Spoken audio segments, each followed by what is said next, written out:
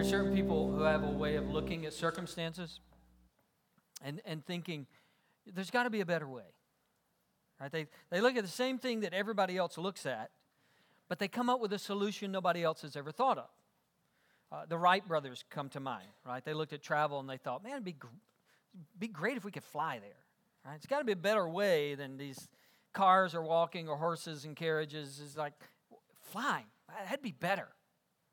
I don't know who it was. I don't know if it's a man or a woman, but somebody invented indoor plumbing, right? I mean, they're looking at the situation and they're thinking, there's got to be a better way. Like, we shouldn't have to do this. And we got indoor plumbing. Somewhere in the past, somebody got up early one morning and they thought, we don't have to eat eggs and bacon in the morning. We could eat donuts for breakfast, right? Like, I respect that, right? Because everybody else just been eating eggs and bacon, and somebody, one of my heroes, said, no, donuts. Donuts is what you ought to eat early in the morning. Some people just do that. They look at the situation and they go, it's got to be a better way. Let's fix it. Let's do it differently than anybody else is doing it. We meet a group of people like that in Joshua chapter 9. Several things that are going on. When we open Joshua chapter 9, there's a group of leaders who are getting together to go fight the Israelites. Israelites have come into the country and, pretty much they've been kicking butt and taking names so far, battling one city at a time. And so this group of leaders get together and they go, hey, let's don't fight them one at a time. Let's put all our armies together. Let's go all fight them at once. But that wasn't really the better way I'm talking about. Because while they're doing that, there's another group of people called the Gibeonites. They're from Gibeon. And they come up with a way nobody's thought of before. And honestly, it kind of puts us in a tough situation because they're kind of the bad guys. Like, we're not supposed to like them. We're kind of against them. The Israelites are coming in to wipe them out. But when you see what they did, I mean, you got to give some props, right? It's just a little bit of respect for the Gibeonites because they come up with this masterful plan. Sometimes it's good to be the smartest person in the room. And the Gibeonites were kind of like that. They just outsmarted everybody. They were clever, and the Bible even says it's a good thing to be clever. So, sometimes the Bible uses the word shrewd. Jesus did. He sent his disciples out on a mission trip, and he said, hey guys, look, I want you to be shrewd as serpents, harmless as doves. A lot of people know that quote. We use it a lot. I want you to be smart. Right? I want you to use your brain. I want you to be clever. I want you to be creative. I want you to think things through. Have some common sense about you when you go out. The Bible's all for that. Now, the shrewdness that gets used in Joshua chapter 9 actually becomes outright lying. All right? If not outright lying, then certainly deception. God's not for deception. I'm not saying that we should deceive people in order to be shrewd, but that's what this group does, and it works for them. Here's the story. Joshua chapter 9, verse 3. Group of leaders getting their armies together. However, when the people of Gibeon heard what Joshua had done to Jericho and Ai, they resorted to a ruse. They went as a delegation whose donkeys were loaded with worn-out sacks and old wineskins, cracked and mended. They put worn and patched sandals on their feet and wore old clothes. All the bread of their food supply was dry and moldy. Then they went to Joshua in camp at Gilgal and said to him and the Israelites, we have come from a distant country. Make a treaty with us. I mean, this was over-the-top production. Right? If they were giving out Academy Awards, the Gibeonites get Academy Award for this little play that they put together. Because I'm thinking they rehearsed this. Like they had all these rehearsals leading up, and they had a final dress rehearsal, and everybody got in their costume, and they went to hair and makeup, and, okay, you're going to stand here, and you're going to kind of look over there, and don't look right at the camera, and this is kind of your inner monologue. This is what you need to be thinking, so your facial expression is just right. And then when we get there, this guy's going to speak. You're not going to speak. He's going to speak. And so they practiced this whole thing. And then they got their props. They loaded down their donkeys, so it looked like they'd been traveling a long way, and they got old clothes and old sandals and old moldy bread, and they set out so that when they got to Joshua and the leaders, they give this kind of vague general description. We are from a distant country, way over there, long way. You wouldn't know where we're from. We're from long way, many places, long, because, who's to define distant, right? So we're from a distant country. We're way far away. The truth is they're from Snellville, right? They're from Snellville, and they came over to Loganville, but they made it look like they've been walking for months and months, and they're worn out, and their clothes are all worn out, and so the Israelites leaders, they're kind of suspicious. Verse 7, the Israelites said to the Hivites, another name for the Gibeonites, but perhaps you live near us, and maybe you're from Snellville, and you're not telling us. So how can we make a treaty with you? That wouldn't be right. We are your servants, they said to Joshua. But Joshua asked, who are you? Where do you come from? They answered, your servants have come from a very distant country. Like a minute ago it was a distant country, and now it's a very distant country. Like laying it on really thick. And if you keep reading, they pull out the moldy bread to prove. Right? Like we got this at Panera before we left, and this is 9 grain, and this is rye, and it's all green and moldy. Look at that. How can you not trust us? We all got new clothes, and look at our clothes. They got holes in it. We stopped at the Chaco store. Everybody got new Chacos on the way out of town. Look at our Chacos. They got holes in them. They're ripped. We've had to mend everything. What do you mean you don't believe us? We've come from a very distant land. And for the Israelites, it's not adding up. And you can tell, if you read the chapter, they're thinking, something doesn't seem right. I can't put my finger on it, but something doesn't seem right, but nobody says anything. They just keep asking, who are you? Where are you from? How do we know that you're from there? I know you got moldy bread. Where are you from? But nobody in the group is willing to say, I think we need to slow down. Whoa, let's not make this decision yet. I think all of us are uncomfortable. I'm getting the vibe that all of us are uncomfortable. Nobody says that. They just keep moving forward. A couple of principles from Joshua chapter 9. When things don't add up, proceed with caution and diligence and don't ignore concerns. Just a general principle. Spiritual, personal, career, whatever. When things don't add up, slow down, right? We describe this in a lot of ways in the church. Like we say, I just don't have a peace about it, right? I don't have peace about it. I don't have clarity. I got a check in my spirit. Like nobody else says that outside the church, but that's what we say. I got a check in my spirit. I don't feel comfortable with it yet. I'm not at peace. Whatever phrase you use, all of those phrases are fine. There's nothing wrong with those phrases. Just recognize when you feel that. Recognize when there's something inside of you going, I don't know if that's what we need to. It's not adding up. And if you feel that, 2 things that you can do. Number 1, keep pursuing and questioning and digging until you get resolution. Don't ignore it. Keep asking. In other words, turn into your uneasiness, not away from it. Don't try to ignore it. Don't try to walk past it. Don't try to convince yourself it's not there. Turn into that uneasiness and explore it. Well, where's this coming from? Is it me? That's part of the question you got to ask, right? Because some of us are just naturally paranoid people, right? All the time. Monday through Sunday, we're just paranoid. We're cynical. We don't trust people. We think everybody's out to get us, right? So some of us have to say, all right, what part of this is just me? I just don't trust people. I'm just always paranoid.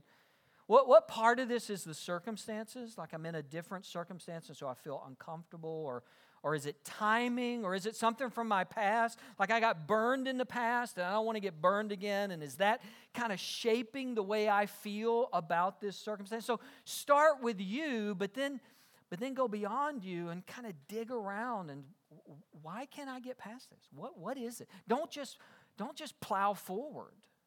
And then the second thing, which is really the first thing, is keep praying.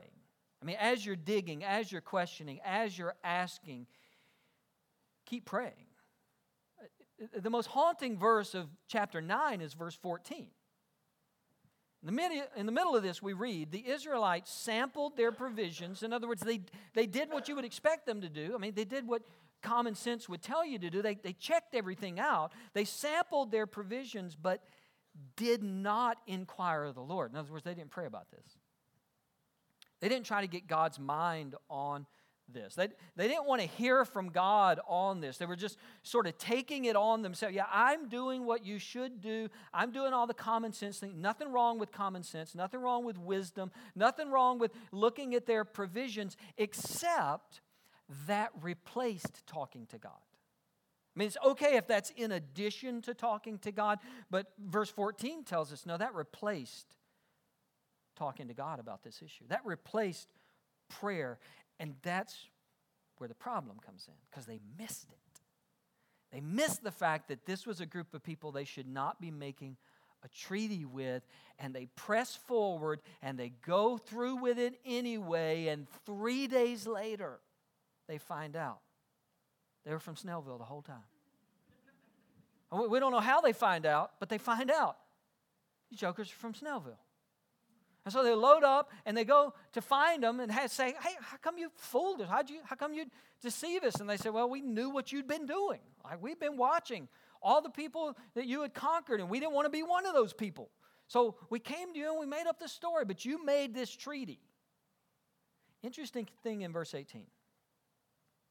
As they're having this conversation, but the Israelites did not attack them, because the leaders of the assembly had sworn an oath to them by the Lord, the God of Israel.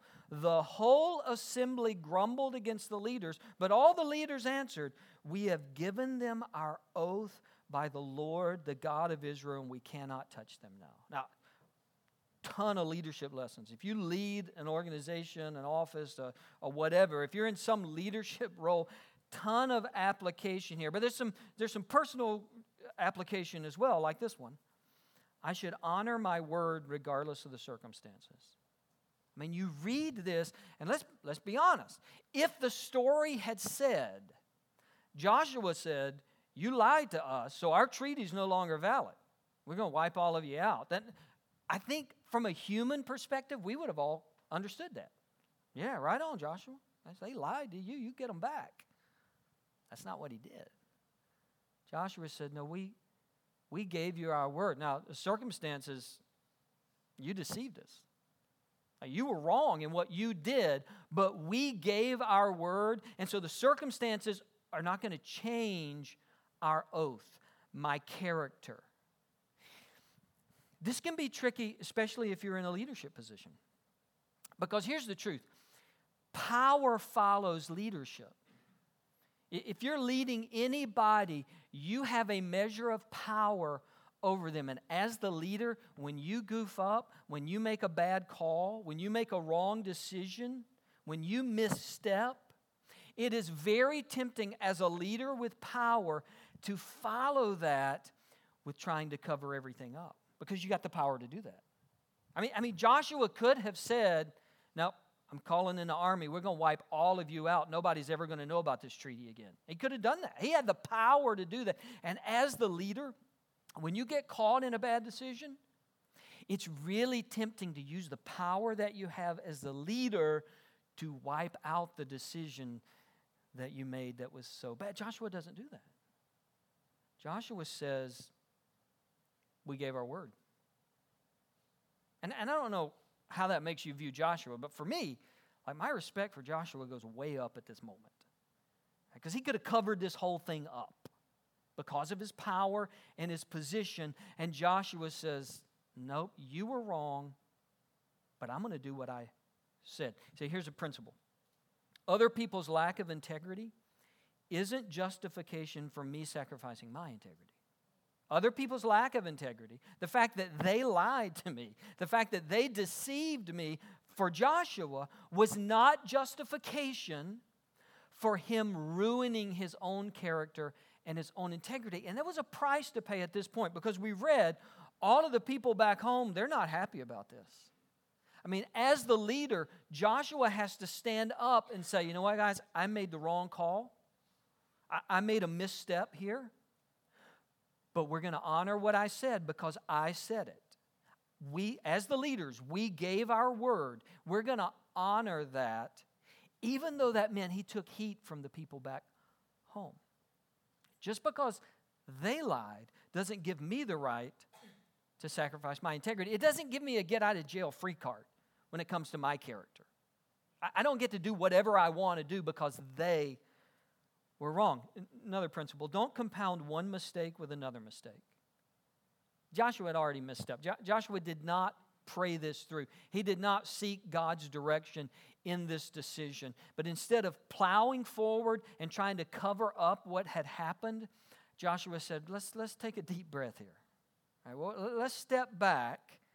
Let's not compound the first mistake with another mistake. The old saying, the number one rule of being in a hole is stop digging, right? And that was Joshua's approach, is I'm not going to keep doing the wrong thing just because I made a mistake. And here's the beauty of it all on the backside. Because Joshua was a man of integrity, God was able to work good even from his mistake. God was able to bring out something beautiful. The Gibeonites, if you follow the rest of the history of Israel, the Gibeonites become a part of the family. They get assimilated into the nation. Now they're given a rotten job. You can read about that in chapter 9. It's like the job nobody else wanted to do, and Joshua said, all right, here's the punishment. I'm not going to kill you, but you're going to have to do that for us. That's what you got to do. So, but they're given a job. They're assimilated into the nation. And in Nehemiah chapter 3, if you're familiar with the story of Nehemiah, Israel's taken captive, and then they start coming back, and Jerusalem's destroyed, the walls torn down. Nehemiah chapter 3, they're listing all the people working on the wall. Guess who's rebuilding the wall? Gibeonites. In Nehemiah chapter 7, when the population as a whole begins to come back to Jeremiah, guess who's part of the group that comes back? The Gibeonites.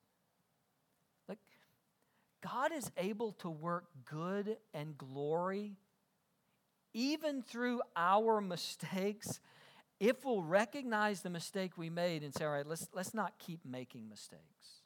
All right, let's take a deep breath. Let's do the right thing now. And this would be a great story if it ended just like that. If they all were friends and got along and BFFs, right, accepted each other's friend requests on Facebook. It'd be great if there's just one big happy family. But when we roll into chapter 10, things get interesting. Because there's a group of 5 kings, and they decide we're not going to attack Israel. We're going to attack the Gibeonites because we know what they did. And we don't know if they're mad at them, and so this is sort of their punishment, or if they're trying to keep the Gibeonites from joining forces with the Israelites and being a bigger army, or both of those. But there's 5 kings in the beginning of chapter 10 who decide, let's go get the Gibeonites. And the Gibeonites call 911. All right, verse 6. The Gibeonites then sent word to Joshua in the camp at Gilgal, do not abandon your servants. In other words, help. Come up to us quickly and save us. Help us, because all the Amorite kings from the hill country have joined forces against us. See, here's the thing about integrity. Here's the thing about your word. It's one thing to give your word. It's another thing to honor your word when something's at stake. It's one thing to say, yeah, sure, yeah, you can count on me. It's another thing when there's a price to be paid and you actually have to follow through. Because, again, let's think about it. Joshua could have delayed just long enough for the kings to all wipe out the Gibeonites, right? And then his problem solved. Right? He didn't do it. He didn't harm them. He didn't technically break his treaty. He let the other kings take care of it. But Joshua's word was not just lip service. His integrity was not just something he talked about. So Joshua gathers his men up. Verse 7, so Joshua marched up from Gilgal with his entire army, including all the best fighting men. The Lord said to Joshua, do not be afraid of them. I've given them into your hand. Not one of them will be able to withstand you. And we didn't read it, but you read the rest of the chapter, and what you realize is Joshua goes to his guys, the sun's going down, and he says, guys, we're marching all night. We're marching all night, It's about 20, 25 miles from where they were to where the Gibeonites were, and it's mostly uphill. Joshua said to his men, we're marching all night uphill because we came here to do what God tells us to do. We're marching all night uphill. Here's a question. We all have to wrestle with it different times in our life. What did you commit to at one point that you're still willing to march all night for? What did you commit to? What did you give your word to? What did you give your heart to? What did you give your mind, your plans, your future to? That you would still to this day say, yeah, I'd march all night if that's what it took. Maybe it was a goal or a dream. Because let's be honest, Joshua is in kind of that dangerous middle ground right now. They got to the country. They've won some battles. They've lost some battles. He's made some good decisions. He's made some bad decisions. He's had victories and defeats. He's got some scars. Some things have gone great. Some things have been really tough. They've lost some people. He's in that dangerous middle where it's easy, that sort of the excitement, the energy is worn off, and it's easy to kind of back down a little bit. It's easy to coast a little bit. You know, kind of in the middle, you experience a dip of enthusiasm and emotion and excitement. Not everything went the way you thought it was going to go, and so there's this just kind of lull. And Joshua's in that dangerous middle. Months ago, John Acuff tweeted something. I wrote it down in my phone. Look at it occasionally. I'll clean it up just a little bit because I don't want emails about one part. Here's what it says. Here's my translation.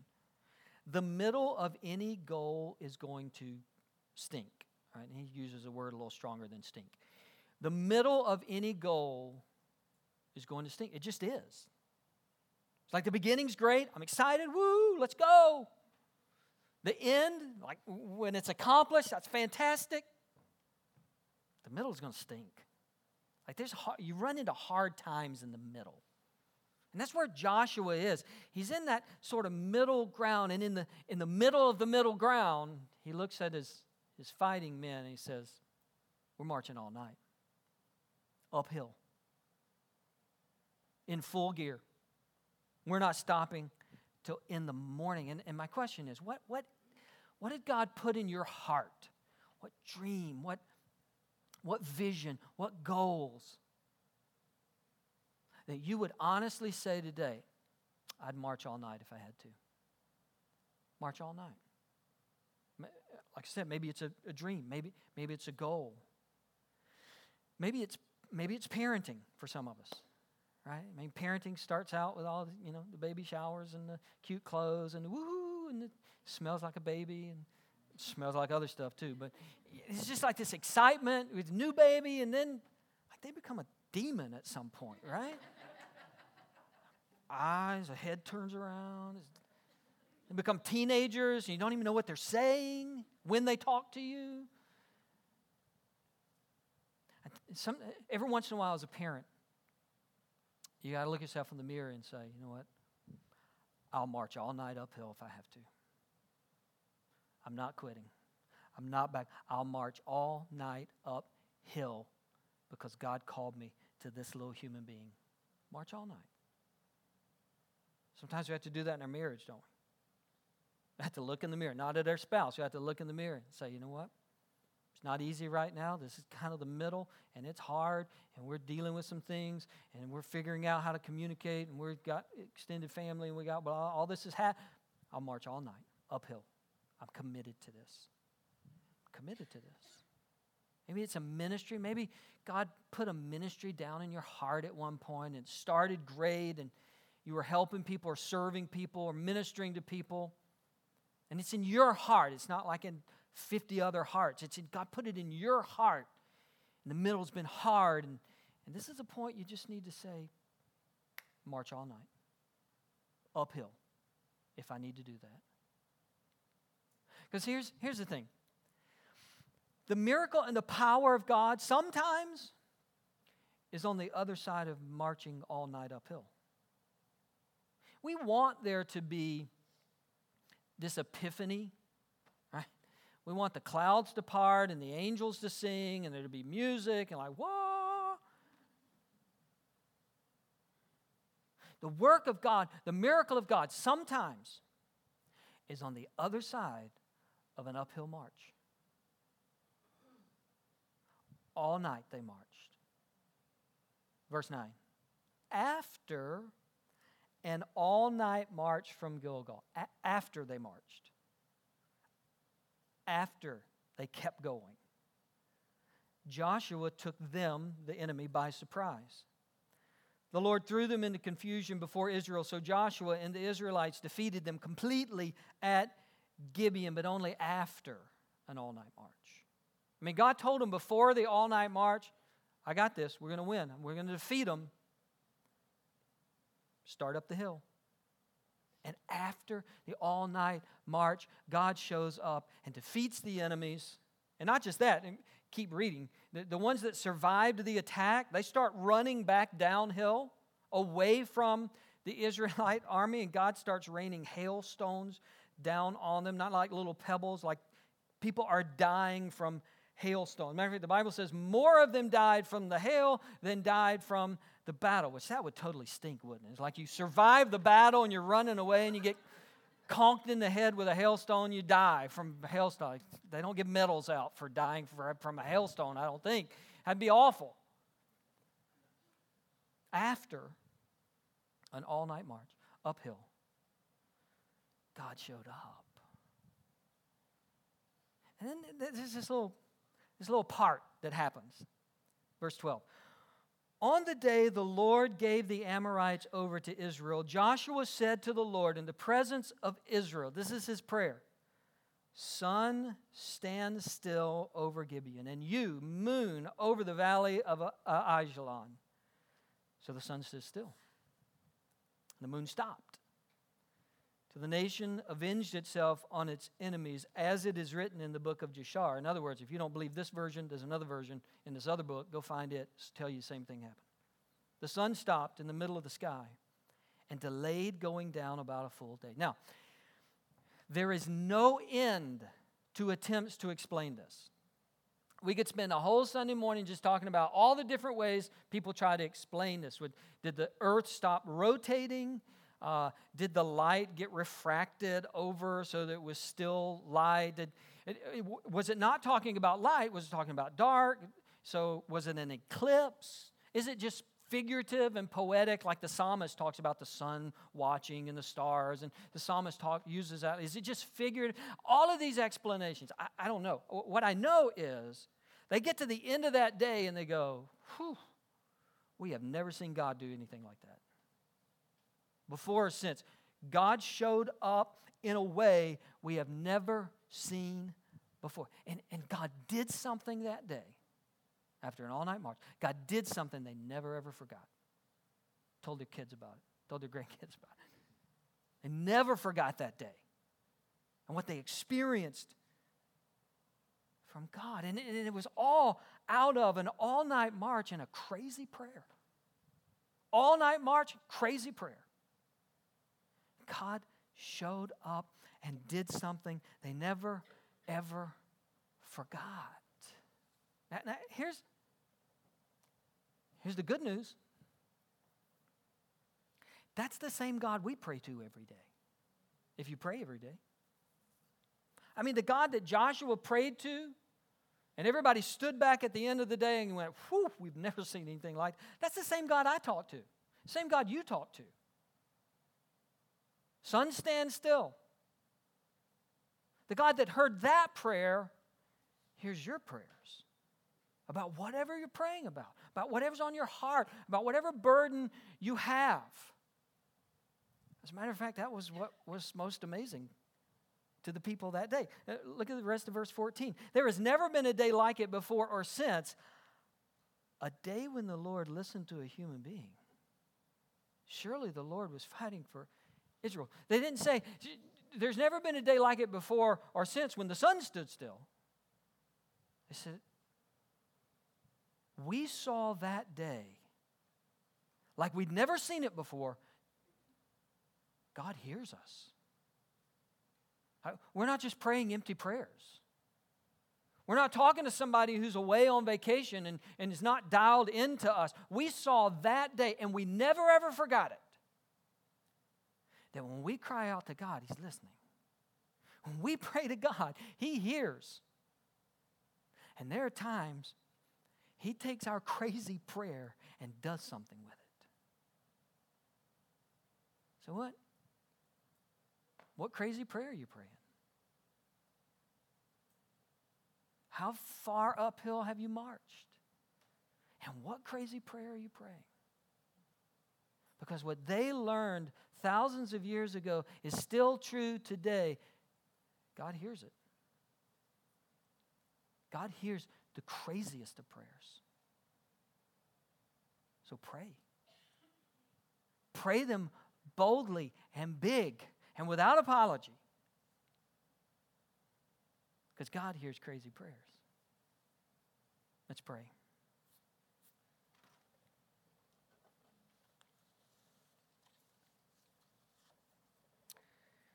God, thank you that on a hill in the Middle East, thousands of years ago,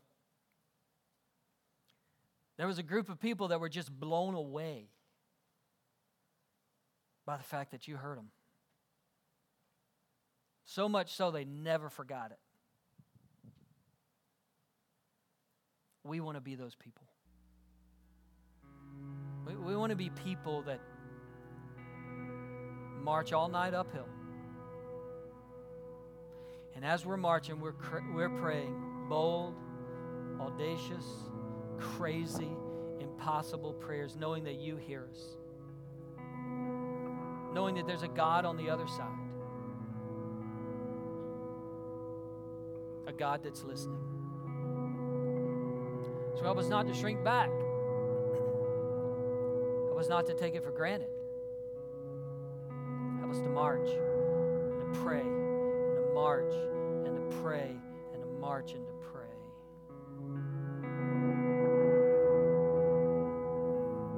Before you open your eyes,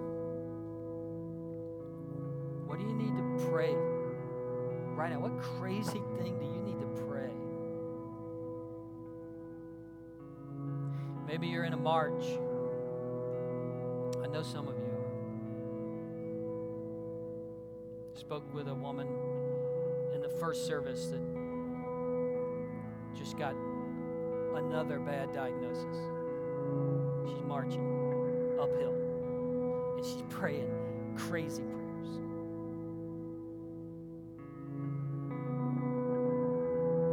Where are you marching? How are you praying?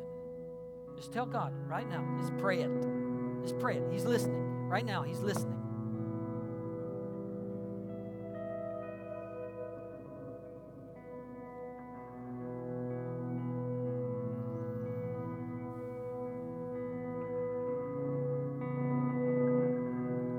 I just feel led to do this. If it's not to embarrass anybody, you're not going to have to say anything. Nobody's going to come to you. If you need us to pray for you, crazy prayer, if you need us to pray for you, just stand up. Everybody's heads are bowed, their eyes are closed. If you need a crazy prayer answered, just stand up.